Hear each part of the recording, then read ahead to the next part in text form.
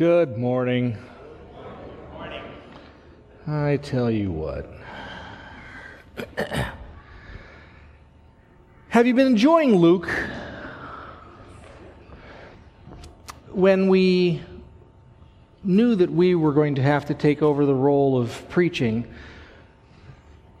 on a regular basis, there was kind of, when you have one person preaching, there's always continuity, but when you have a lot of people preaching, you're not necessarily going to have good continuity. But I think the Bible has done a fairly good job of bringing it together, don't you? I think Luke has provided us with an amazing continuity. And I want you to understand, I've tried several times in the past to get you to understand the work involved in writing a sermon, the hours and hours it takes.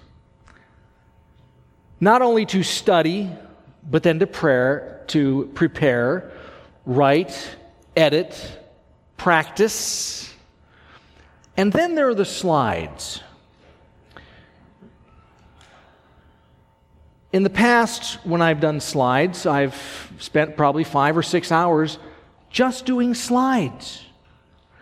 I've been rather busy. This is your slide.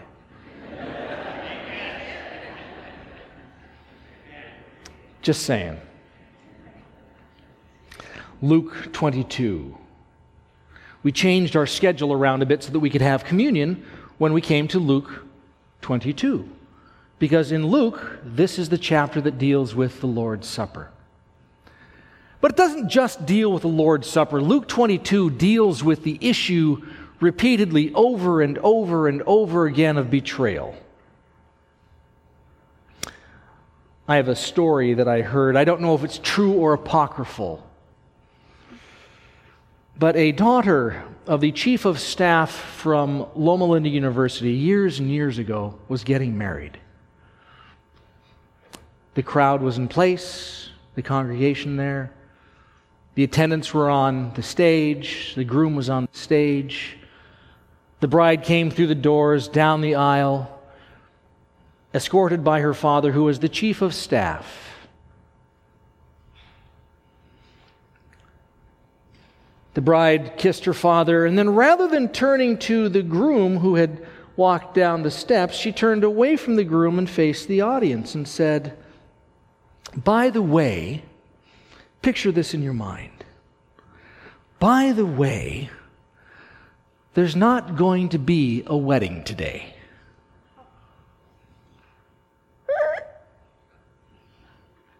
Last night, my fiancée slept with one of my bridesmaids. And her father took her arm, and they walked back out. I love that story. It's a story of ultimate betrayal. I mean, let's face it, that is a huge issue of betrayal, but there is such justice. I love justice. Of leaving him standing there looking at the entire congregation, knowing what a schmuck he was. In Luke 22, the chapter kicks off with Judas deciding to betray Jesus. He's gone to the priest to make a deal, and we often think of this as the ultimate betrayal. Betrayed by the inner circle, by a close friend, a confidant, someone who at least seems to be a close friend. And we find these words in Luke 22. "Now the festival of unleavened bread, the Passover, was approaching, and the chief priests and teachers of the law were looking for some way to get rid of Jesus, for they were afraid of the people. Then Satan entered Judas, called Iscariot, one of the 12. And Judas went to the chief priests and officers of the temple guard and discussed with them how he might betray Jesus. They were delighted and agreed to give him money. And he consented and watched for an opportunity to hand Jesus over them when no crowd was present." Now, the Passover is one of the great festivals of the Jewish nation. It celebrated God's saving them from slavery in Egypt.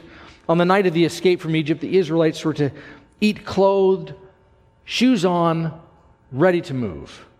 Animals were to be sacrificed. They had to be perfect, no defects. Blood sprinkles over the doorposts and the bread made without yeast. And this festival is where Judas chose to betray Jesus. An event marking the freedom from slavery from Egypt and pointing to a greater freedom that God would give us. So how is it that Satan entered Judas? What took place in his mind? We often ask the question, what were you thinking? Have you ever heard that one? What were you thinking? Well, obviously people are thinking it's a good idea because they did that, right? Or they were thinking they weren't going to get caught. So Judas was evidently thinking something. What took place in his mind is he really did love Jesus in his own way. He loved the possibilities. He loved that Jesus would reign as king. He loved that Jesus would be a mover and shaker. And he loved the idea that if he just gave Jesus a little nudge, he would tip the balance and usher into the world the kingdom of the Jewish nation.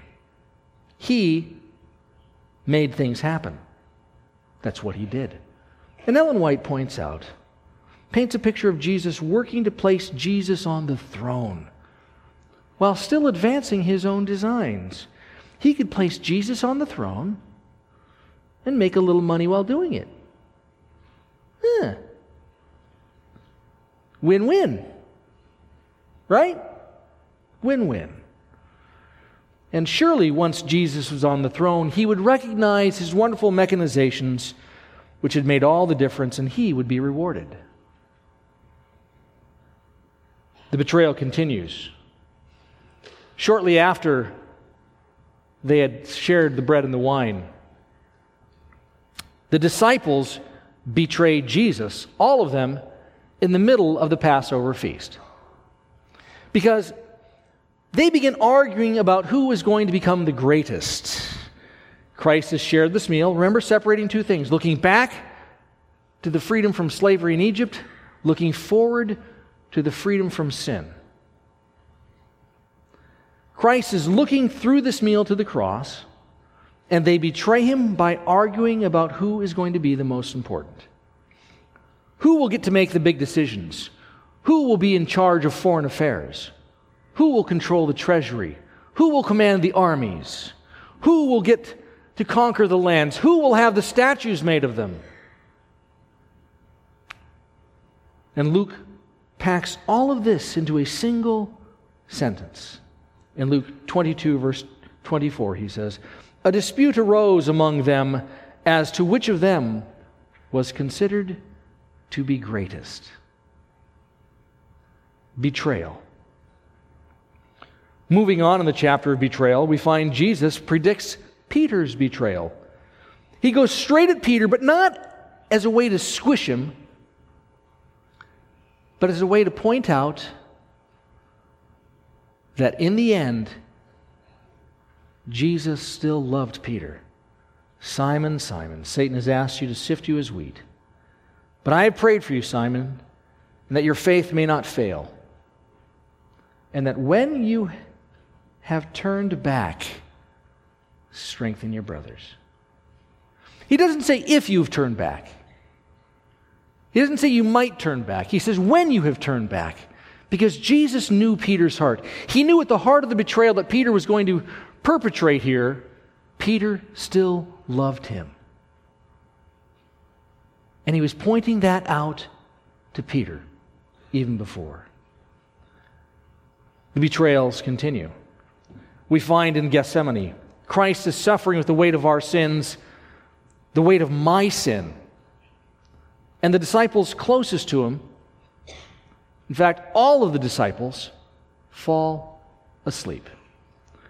Luke tells us they were exhausted from grief or sorrow or regret, the word in the Greek means. And in verse 45, he says, "When he arose from prayer, he went back to the disciples. He found them asleep, exhausted from sorrow." They were just arguing about who was going to be greatest. Christ is facing the ultimate sacrifice, death on a cross. Were they regretting all of their pettiness? Did they begin to see, remembering their arguing and fighting for position, everything they had missed? Did they finally realize that all of their small betrayals along the way, and now their hearts were broken and they were suffering and they were exhausted from grief? I know a bit about grief. It's exhausting. It beats you down. Is that what beat the disciples down, that they were so exhausted from sorrow that they fell asleep? And yet, in the act of their falling asleep from sorrow and grief, they betray him when he needs them most. But wait, the betrayal of Luke 22 does not stop. Next we find Judas betraying Jesus with a kiss. Again, the ultimate picture of betrayal.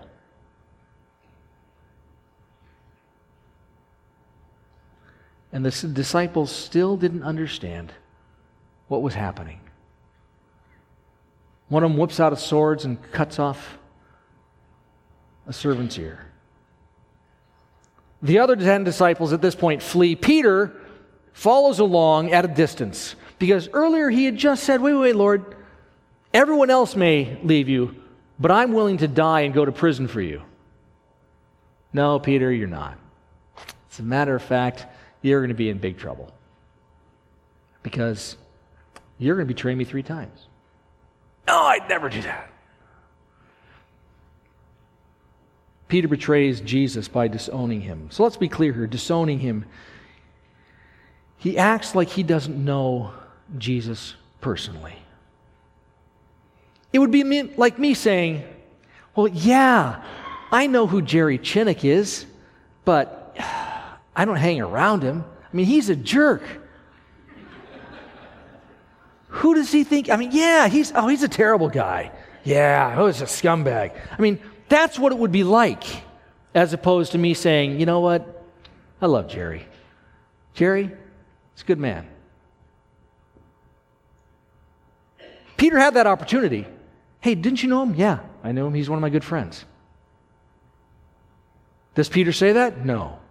Each time more vehemently, he denies knowing Jesus. And then there's the actions of the temple guards, which, through their actions, humanity betrays Jesus. And the betrayal continues. We find the church leadership betraying Jesus. Of course, we know that happened at the very beginning of the chapter. They were looking for a way to get rid of Jesus. This wasn't the first time, though. They were trying to save the church, to purify the church, to return the church to what it stood for. Repeatedly, they did this. In Luke 6, the Pharisees and teachers of the law were looking for a reason to accuse Jesus.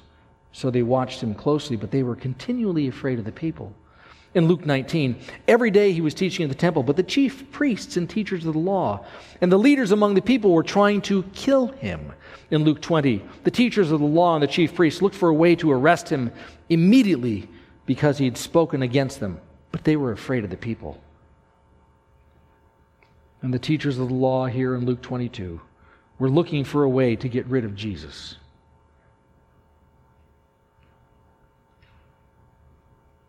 Luke 22, a chapter of betrayal. So how did Judas,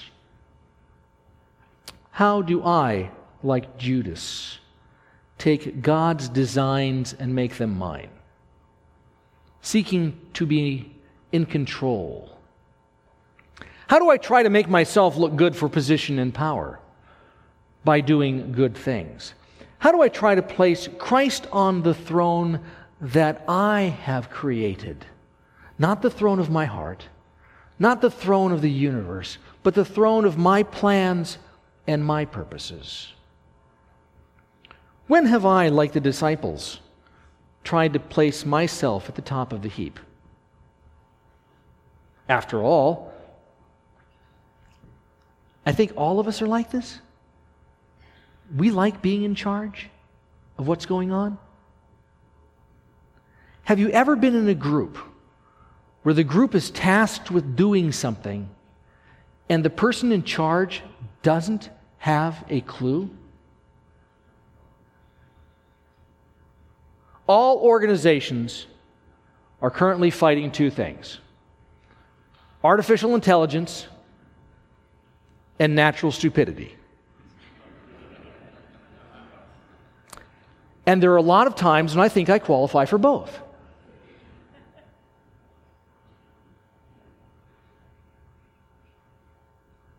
We like being able to direct where we're going and what's happening. I'm a control freak. I'll admit it. I don't like it when things happen that I cannot control. I've worked hard. I proved myself as a soldier and was recognized for it. I proved myself as a pastor and was recognized for it. I proved myself by getting into dental school. 1,755 applicants, 105 seats. I proved myself in dental school. I was the only student to receive all 3 Student of the Year awards. I was asked by 2 departments, the oral surgery department and the ortho department, to do residencies. I didn't have to apply, they were asking me. Monica now, she said I could do that, but I'd have to do it with a different wife, because she said after 4 years she was done. I proved myself as a business owner. I proved myself that I want to be at the top, just like the disciples arguing before Jesus. After he had washed their feet, after they had shared their last meal, they were wanting to be in control. They were wanting to be at the top. But life does not always participate like that. And when I dislocated the working finger for the dentist, it made life a little bit interesting for me. Now what do I do? I wasn't in control anymore. When Christopher died, I'm not in control anymore. And when we're so used to placing ourselves on top and to being in control ourselves, instead of releasing control, that if all we're doing is placing ourselves and trying to be in control, when something happens, when life is not fair, guess what? We have nowhere to go and nothing to do. How do you and I do that? How have you and I, like the disciples fallen asleep when we should have been watching? When, as Jesus was praying for me, when have I fallen asleep? When have I been consumed by my own grief and taken my eyes off of Jesus? To try standing on my own and so fallen in my grief and regret? When have I tried to win my own salvation by proving to God that I'm good enough, and in doing so, denying my salvation and my need of a Savior? When have I sought to distance myself from Jesus because I didn't want to speak up for Him? When have I forgotten or intentionally chosen to remember that none of this stuff that I have actually belongs to me? Not my talent, not the things in my garage or my house or my bank accounts. None of it is mine. And yet at times we intentionally forget. And who am I to say that if I don't get my way, I'm not going to support the church with my offering, or my tithe, or my time? And time really is the only thing that we are in control of. What do we do with our time? And when have I, like the church leaders in Christ's day, placed church traditions and conventions over love? When have I sought to protect the church by being rigid, citing church policy and position, even though those policies and positions have no true scriptural basis? When have I defended a rule at the cost of distancing a fellow child of God? What will it take for me to defend the cause of the fatherless, to protect the rights of the weak, to stand against social injustice inside and outside the church? What will it take for me to place the importance on people and not policy? How does our continual betrayal of Jesus affect forgiveness? Does it change God's mind? Does God stand back and say, okay, enough, we're done? The way the bride did in our story? God calls us to come, no matter what we've done, and find healing and sight and life. God calls us to eat the bread of life and to drink the wine of forgiveness. In the midst of betrayal, Jesus stops the crowd and heals. In the midst of betrayal, Jesus reminds Peter that he is loved. In the midst of betrayal, Jesus in the garden says, Father, if you are willing, take this cup from me, yet not my will, but yours be done. You see, communion is about healing. It's about owning our betrayals and accepting the healing that God offers. It is God's reminder to us that He can change us. We cannot change ourselves. It is God's reminder to us that He forgives freely. It is God's reminder to us that He has won, and all we need to do is open our hands and accept. The foot washing is a gentle reminder of what Christ does for us daily. Now, there are times in our lives when we need a full scrub down. I can remember Brandon and Erica after basketball games. Yeah. Windows were rolled down on the way home. Timothy.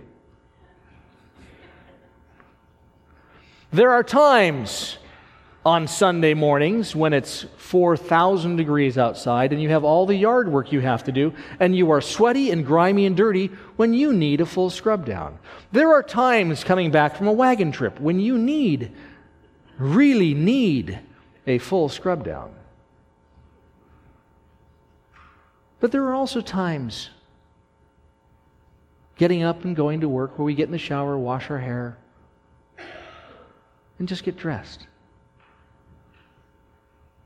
The communion is a reminder of what God does. The foot washing is a reminder of what God does. That God is the one who cleanses us.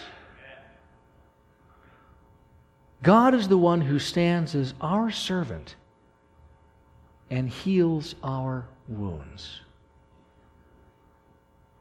At this time, we're going to be separating for the foot washing ceremony.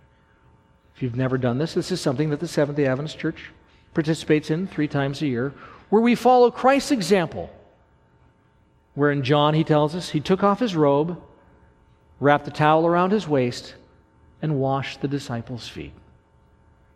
It's a reminder that one, we're really not that important, and 2, that God does amazing things for us.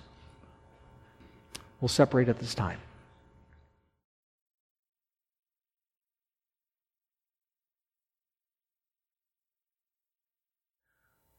When Esau met Joseph, even though Jacob, even though Jacob was terrified of Esau opened his arms wide and embraced Jacob. When Joseph greeted his brothers, when his brothers were terrified of him, Joseph welcomed them with arms wide open and embraced them. When the father saw his son, even though the son was embarrassed and humiliated, and terrified of his father's reactions, the father welcomed him with arms wide open and embraced him. When God welcomes sinful humanity back to himself, he did it with arms wide open, but not in the physical embrace. For his arms were wide open, nailed to a cross, and he was embracing our sin, accepting our shame, and hugging our deserved death to himself so that we can live. Hours before the cross,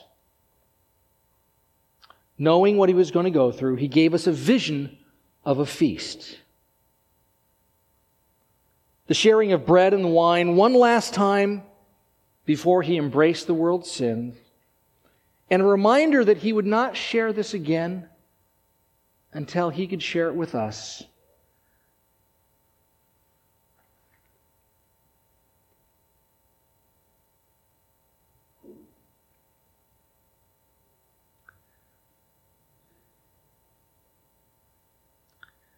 And at that time,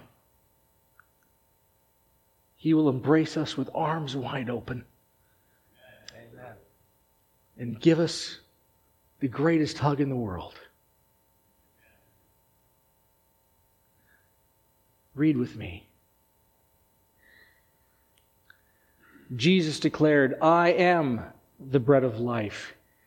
He who comes to me will never go hungry. And he who believes in me will never be thirsty." And he took the bread and gave thanks to God, broke it and gave thanks to them, gave it to them, saying, "This is my body, which is for you. Do this in memory of me." In the same way, after supper, he took the cup, saying, "This cup is God's new covenant, sealed with my blood. Do so in memory of me." For whenever you eat this bread and drink this cup, you will proclaim the Lord's death until he comes.